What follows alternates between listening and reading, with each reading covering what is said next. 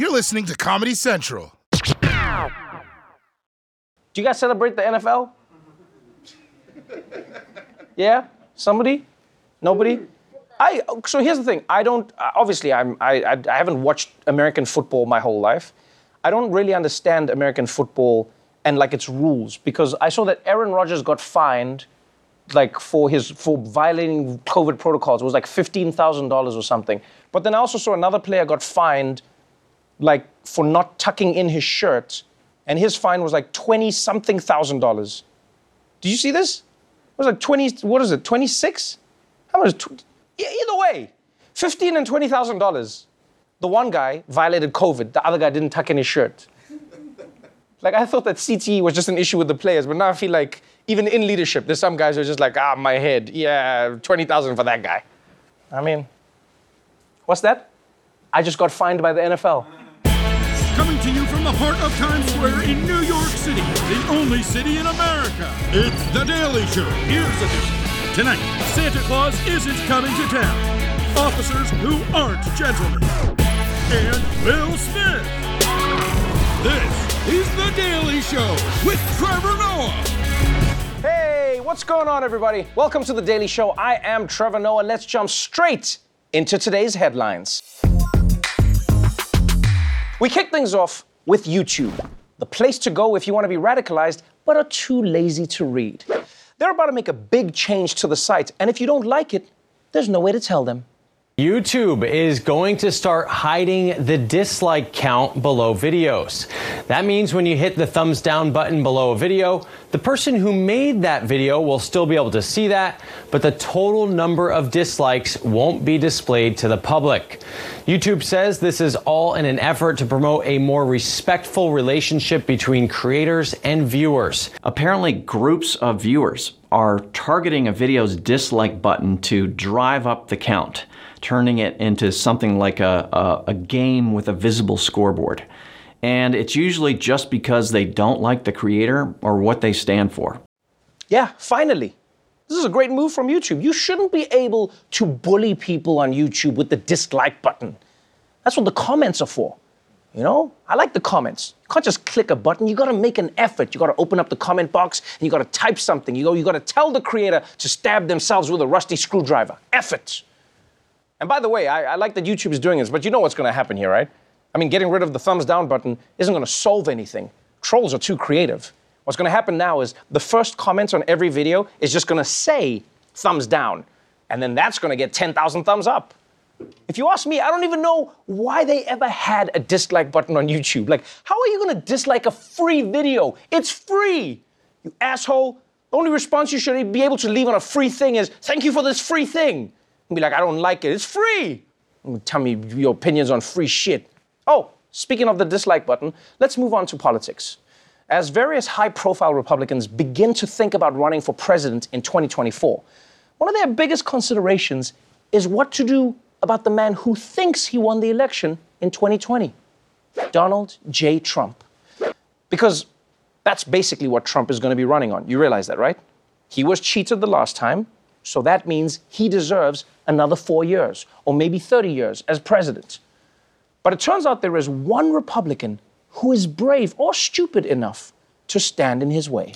Political blows from Chris Christie and former President Donald Trump. It started with comments the ex-New Jersey governor made over the weekend at the Republican Jewish Coalition's conference. Christie called on Republicans to move past Trump's baseless claim that the 2020 election was stolen from him. We can no longer talk about the past and the past elections. It is over. And now former President Trump is slapping back. Chris Christie was just absolutely massacred by his statements that Republicans have to move on from the past, meaning the 2020 election fraud. Everybody remembers that Chris left New Jersey with a less than 9% approval rating, a record low. They didn't want to hear this from him. Chris Christie then responded in an interview with Axios. Look, I'm not going to get into a back and forth with Donald Trump, but what I will say is this.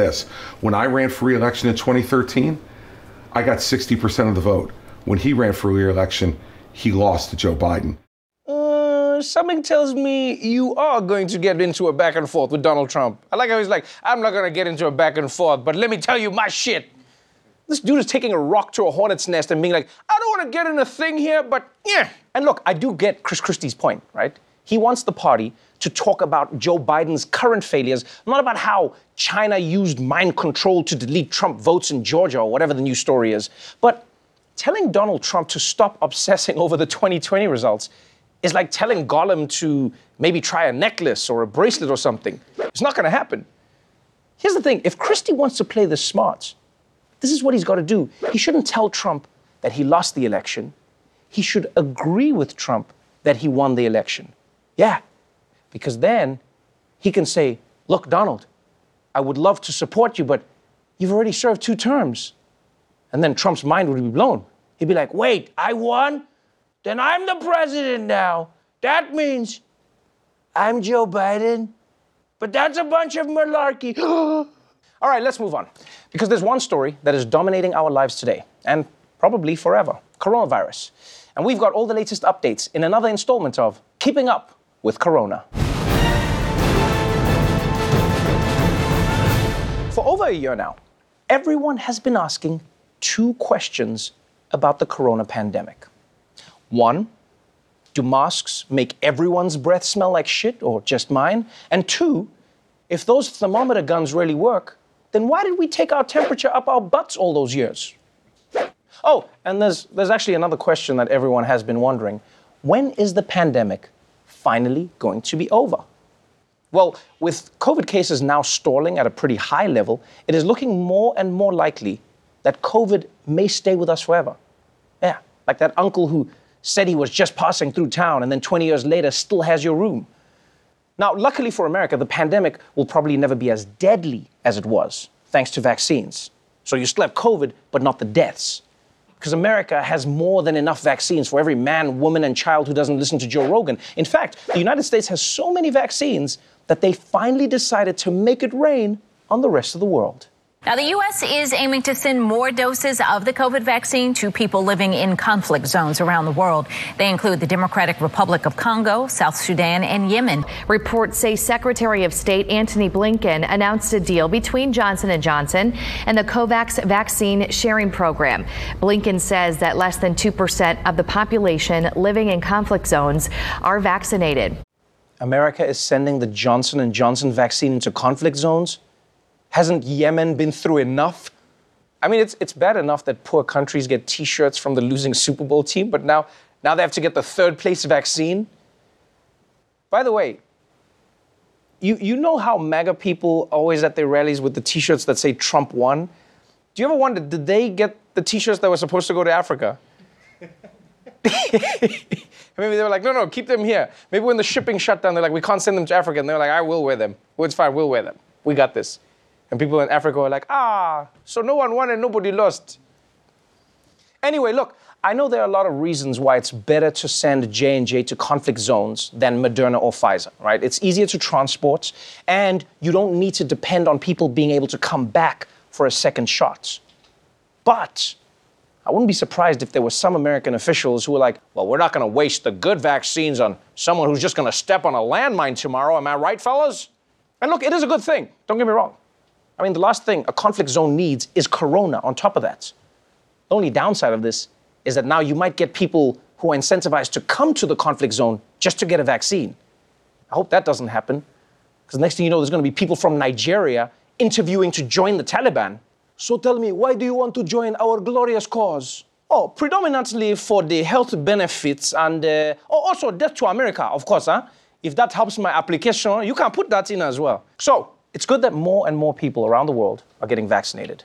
But the problem is, it might not be enough, because it turns out people aren't the only ones who are spreading the Rona. There's a study that reveals that deer are a widespread carrier of COVID-19. A study researched the North American population of white-tailed deer, and researchers say as much as 80% of the 445,000 Iowa population may carry the virus. Potentially bigger problems loom down the road. Questions still remain about COVID's effect on deer populations, and we don't know yet if the virus could survive the deer and then mutate and infect people then too. I knew it. I knew that one day the deer would get their revenge for what we did to Bambi's mom. And I don't know about you, but I was shocked when I heard this, because I didn't think that deer could get COVID. I mean, I thought they had herd immunity. My man. But now, scientists are worried that corona might mutate in the deer and jump back into us humans. And you might be thinking, Trevor, come on, it's not like humans are hanging out with the deer, we'll be fine. Yeah, that's what we said before that guy banged a bat. Look at us now. And we all agree it was Batman who did that, right? It's probably Batman. I mean, who else has a thing for bats? He's doing things in that cave. And I know we don't want to talk about this because he's our hero, but think about it, people. Think about it. If you want the crime-fighting Batman, you got to take the Batman. It's a package deal. All right, and finally, we've talked a lot about how the pandemic is causing labor shortages around the country. I mean, it's the reason why these days when you go to the drive-thru, you have to spit in your own food. But now, labor shortages are even threatening the Jeff Bezos of the North Pole, Santa. And staff shortages are hitting the North Pole. Department store Santas are in short supply this season due to COVID concerns. One report found the number of available Santas is down 15%. Hire Santa helps people find and hire Santa's helpers around the world for parties, mall appearances, and more. It is a dramatic shortage, and we are already sold out across the country on several dates in December. Before the pandemic, Hire Santa said demand was already tight. But after losing some Santas to COVID-19, some retiring, and some concerned about COVID-19, it's led to a pinch on Santas this holiday season. Yeah, people, this is not surprising. Of course, Santa got COVID. He spends half his time around unvaccinated children and the other half around deer. I mean, the solution to this problem is pretty obvious. If you want more Santas, then you've got to offer them more money. Hell, if you raise the pay enough, you may even get the real Santa to sign up. I mean, that man has spent 1,000 years getting paid in cookies and milk. A job at the mall, that's a huge step up. For more on this, I want to bring in our very own Ronnie Chang, who's looking into the story at a local mall. Ronnie, when you look at... Wait, why are you in a Santa suit, Ronnie? Because I'm applying to be a mall Santa. There's a shortage right now. Don't you listen to your own show? Yeah, I know there's a shortage, and that's why I sent you to the mall. I just didn't think you would want to be a mall Santa. Yeah, why not? You get to sit down all day, you get a free winter jacket, you can buy Oxy from the girl at the Hot Topic. It's a great job. Ronnie, like, here's what I'm saying. I just don't think that you would be right as a mall Santa, you know? Why not? Well, I don't know. Like, Santa has a certain... Like, how do I put this? Like, when you think of Santa, you don't think of a guy like you. Oh, what were you saying? I can't be Santa because I'm Asian? Because I'm a handsome Asian man? That's racist, man, in 2021. But thank you for the compliment. No, Ronnie, I didn't say that. I said you can't be Santa, like, because you're a dick, Ronnie. All right, Santa needs to be nice to kids, and you're not nice to people of any age. What are you talking about, man? I'm fine with kids. I'll prove it. Look, act like you're a kid, okay? Let's just role play for a second, okay? Tell me what you want for Christmas. Tell me what you want, come on. Okay, fine. Santa, I want a fire truck and a Nintendo Switch. Man, you kid. I don't even have a Nintendo Switch. Ask your parents, they're the ones getting you all the shit. You see, Ronnie, this is the shit I'm talking about. Okay, yeah, you know what, actually, good point. But while I'm here, I'm just gonna go eat free samples at the food court until they call security. So, all right, peace out. Well, good luck with that, but don't talk to kids. And bring me some of those little Cinnabons, please. Yeah, don't complain about the stuff as well, it's free. All right, when we come back, Desi Lydic will take a look at the veterans America should never forget. You don't wanna miss it. Welcome back to The Daily Show. Women's contributions in history often get overlooked. So to solve the problem, we turn to Desi Lydic for a special Veterans Day edition of not his story, but of his story.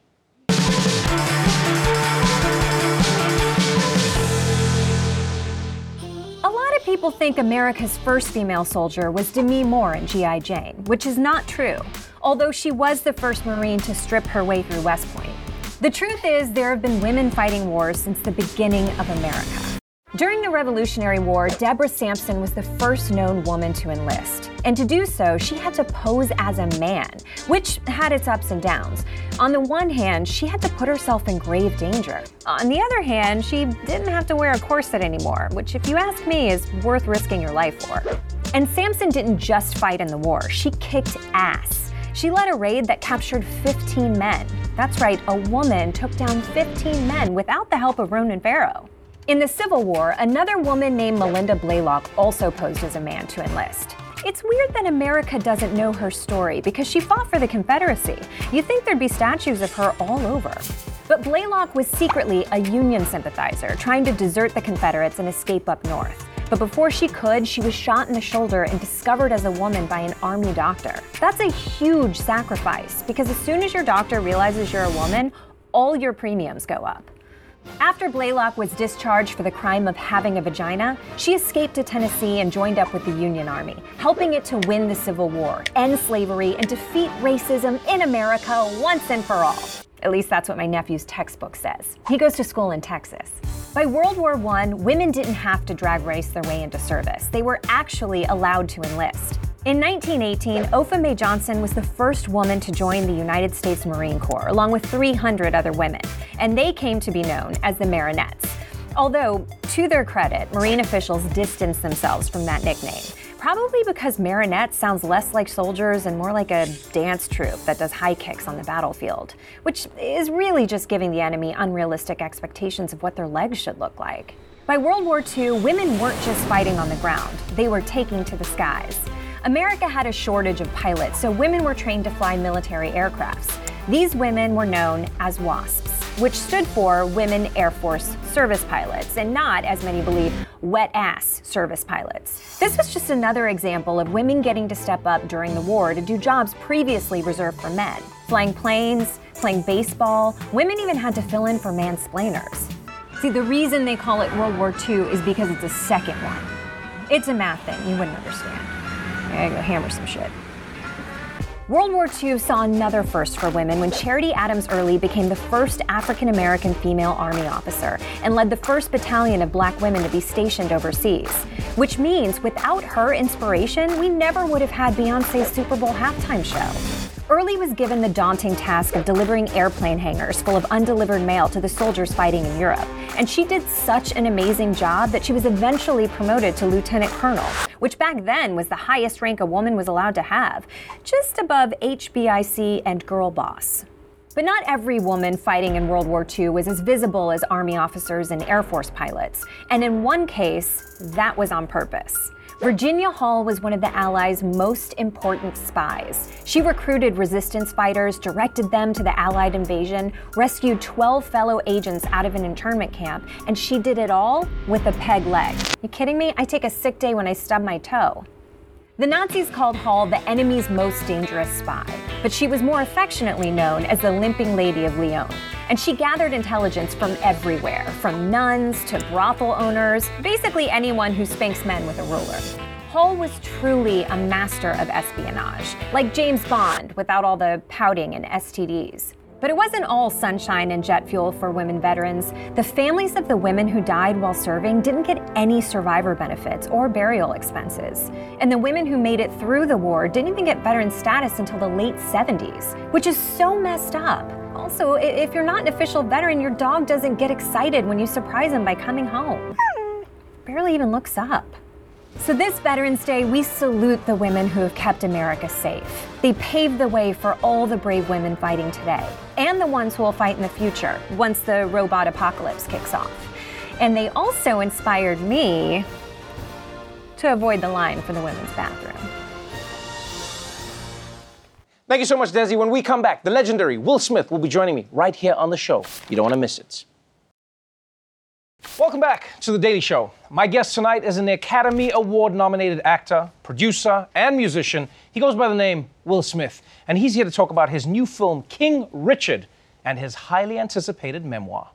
Will Smith, welcome to the show. Oh, good to be here, man. Appreciate you. Do you enjoy watching that? Oh, my goodness. It's like Richard Williams, man. You know, he is such a unique and powerful man. He is so many different things, and right. you love him or hate him, you know. But his daughters and his family just they revere this man, and that was the thing that was so interesting to me, because he's been vilified and villainized publicly. but the love in his family is spectacular. There is something to playing somebody in a way that doesn't provide a caricature of them, but shows you their character. Yes. And that's what I really enjoyed about this film is, you know, we often hear about dads who are like, you know, ultra competitive. They want their kids to succeed at all costs or whatever. But I know, before I watched the movie, I didn't know the full extent of Richard Williams. I knew Venus and Serena. I was like, I know their dad, but I was like, oh, he's one of those dads. Yeah. But he wasn't one of those dads. He really is not. No, he was a dad who was trying to create excellence, but he did it in a unique way. He did it in a very unique way, and it was so different from what I expected him to be. As I have hundreds of hours of film and audio on him, so I was able to track him over, almost 2 decades of interviews and things like that, and his book, and his entire family was involved with the process. And I asked Venus, I was like, what did he do? And she said it was almost like a Jedi mind trick, right? Because he never pushed them to play tennis. When they were in trouble, their punishment was that they couldn't play tennis. Right. And they would be itching and scratching and clawing, please, Daddy, let us play, please, let's practice. And he had figured out a way that tennis was 4th or 5th on the list of their family priorities. They were using tennis to cultivate family and to cultivate, human beings to go into the world and serve. We've seen you play real people in films. Yeah. We've watched you on these journeys, whether it's Ali, whether it's Pursuit of Happiness, we see you inhibit people's lives. Yeah. We see you inhibit who they are. And I wonder how much of them now sticks with you. Do you feel like you're part of the family now? Yeah, absolutely. Serena walked on to the set, and I was full in character, and she was like, Dad? I was like, but it's when you do these types of things that are about people's lives, and it wipes away every other desire other than wanting to please the family. If you make a movie about somebody's life and they don't like it, it is horrific. Has that ever happened to you? No, it hasn't. Well, oh, you're saying theoretically. You're like, theoretically for these other actors, if you mess it up, it's bad for you. I'm Will Smith. I mean. No, but I felt like, that every time I go into this. You feel the weight. You feel the weight of it. It's like somebody's life, and you're going to, commit it to screen. And Venus and Serena, they agreed to be executive producers, and they were with the project all the way through, but they were withholding whether or not they were going to put their name on the film until after they saw it. That's pressure. Yeah, that was a lot of pressure. Yeah, that's pressure. I feel like this story was amplified by your experience with your father. And I say that for sure, having read your book now. Yeah, you get what I'm saying? Congratulations, by the way. Thank you. Congratulations. Thank you. Many people can live a really fantastic life. Many people can write a great book. There are a few people who I think can translate a fantastic life into a fantastic book. I think that's what you've done here. Oh, thank you, man. For real. I love because that. it's raw, it's confusing to many because you say it in the book. Mm-hmm. Will Smith consists of 2 people. Yeah. The Will Smith that we all know and love, and then the Will Smith that character was created to protect. Absolutely. Right. And yet, what I find is people are reading excerpts from the book, and they're like, Will Smith wanted to kill his father? Will Smith and Jada wanted to break up? Will Smith felt his kids were disappointed in him? And I'm like, are you reading the book? Are you? So let's start at the beginning. You know what it's like to be raised by a father who is not perfect, but also pushes you towards perfection. When you were portraying Richard Williams, were there aspects of you that were maybe even understanding your dad more? Yeah. Was there compassion that was building that goes with that disappointment that you sometimes felt in him? I was working on the memoir while I was doing King Richard. Oh, I didn't know that. Okay. So the picture of myself and my father and Richard Williams was all blending into, a process of growth and evolution and revelation. And a big part of being able to understand Richard Williams was in my understanding of my father, post World War II generation black man, yes. That knows how to do everything with their hands, You know, they got the toolbox and they can fix the building that refrigerator. wall. Yeah, right. You're building exactly. that wall. You know, that was the thing with my father. Wanted us to be able to do things with our hands. Yes. Richard Williams was very similar in that way. And then the process for me of questioning my own parenting and developing and growing with my own parenting.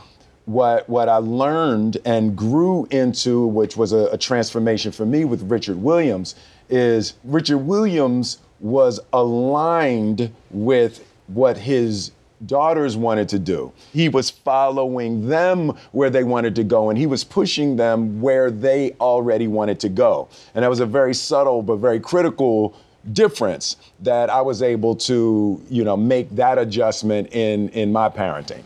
The book, Will, I would say is one of the most anticipated and yet unexpected memoirs that has ever come out, because for so long, you've been an enigma. Yeah. Hey, man, you can't say that on TV. You crazy? You an enigma too. but for real, you've been the guy who's like it's Will Smith, but it's like we see you in the black suit, we see you flashing the eyes, we see you running down that bridge with the shirt open, you running. In slow-mo too, you're with the shirt the and cape the thing billowing. Do you know what I mean? Yeah. Like we know that Will Smith, and then we see you at the premiere, and it's you and Jada, and it's the kids and it's everything. It feels like there's been literally a AD and BC period in your life. There's before Will reveals himself, and there's everything we're living in now. Yeah. And the book feels like that. It feels like you've gone, all right, I'm gonna take you behind the scenes. I'll take you behind the scenes, which right? we've done Absolutely, in movies, yes. we've never done with your life. Yeah. A big part of my motivation was I felt like I have experienced enough and reflected enough and, suffered enough that my advice could be valuable. Okay. Right? So the things that I now understand were, cultivated in the battlefield. Right. Right. Survival. Survival. Yeah. We're not, when I'm talking about something, I'm not talking about theory. I'm talking about tested experience. So I feel like, and not that who I was wasn't true. It's that is true. It's just not the whole story. Yeah. And so for me, I just wanted to take the filter off for, I guess, two reasons. One, I thought it's more helpful. Right. For somebody who wants to build their life, for somebody who wants to follow and do some of the things that I've done. It's more helpful if I tell you the truth, right? I like that, okay. And then the other part of it is I get to be more free. It's like a whole weight is lifted that I don't have to be perfect, that I'm allowed to be imperfect. I'm allowed to put on 30 pounds during the pandemic. I'm allowed to do all of that. And there's a certain emotional invincibility that is being cultivated that I just love. I love not being swayed by people's opinions. When you talk in the book, I love that you've been careful to tell your stories. I know this from writing my book. Yes. I made sure I talked to my mom. I was like, hey, are you cool with me writing this? And I was like, these are my stories or the stories that you can find in the press. I'm not telling anybody else's story in that way. Which is really hard. Yeah, you've been really good with that, respecting Jada in this. Yes, absolutely. And Jada's got Red Table Talk, and then you've got, do you guys ever fight about it that way? Do you ever go like, hey, you can't say that there, or how can you say that there? Or do you ever feel like you have to negotiate where the boundary exists? So what I did was a 2-week book camp right before I finished the book. So I had written it, and I called everybody I talk about in the book and brought them down to Miami. And for 2 weeks, I read everybody, every word that I said about them. And it was an extremely powerful therapy session going through this stuff. Wow. My mother and I had never talked about my father's abuse. Wow. And it was the first time. You guys had never talked. We had never talked about it. We had never, not one time And I'm 50. I was 52 at the time. This is wild, Will. And I read her the chapter, and that was the first time that we ever discussed it. And she said, "Go ahead." And she was, first of all, she was shocked. She couldn't believe that my young mind had processed it in that way. But it was so cathartic, and reading everything, and I got through a couple of chapters with Jada, and she said, "I want you to tell your story. I don't want to dilute what your experience was." She said, of course, I was having a completely different experience, but she said, "I want you to be free to tell your story." This relates to like everything that the media consumes. There's an element of like it's almost like a piranha fish syndrome that happens online. Once there's blood in the water, they want to keep nibbling at a thing until they know it to the bone. Sometimes it'll feel like people are trying to make it like, oh, Jada's coming for Will. You see what she said about Will? They take her words out of context. They write headlines that don't match what the people are saying. I get angry because I watch it and then I'm like, that's not what you say. You know what I mean? As a couple, you have to protect yourselves because you are a couple. Any family unit does. Right. But is there a part of you that goes like, you know what, we're going to shut this down. We're not going to say anything, or have you taken a different approach? Do you go like, no, this is what we're doing and how we're going to do it? So there's nothing to really protect ourselves from, right? It's like the malice, the malice. None of that. You don't. So that only speaks to other people's level of consciousness and a lack of loving kindness on their part that doesn't say anything about us, right? So our job as a couple and our job as individuals is to purify our hearts as much as we possibly can to never do that to other human beings, to not add to the chaos and to not add to the darkness, and to figure out as much as possible to only add love and hopefully understanding to the pot. I embrace it as a part of my job in this world to provide whatever medicine, whatever elixir I possibly can, and not even thinking about that person as somehow beneath me. No, you'll see in these pages, I got some purifying to do myself. All right, before I let you go, this is a book. Yes, that's a book. A book means a movie's coming. Ooh. I mean, that's how it works. That's how it works. You make a good book, people want to make a movie. Since when? Hold on, you're making up things now. This is how it's always worked. That means somebody has to play Will in the movie. Yes. Who's playing Will? If you're willing to get a fade, it's you.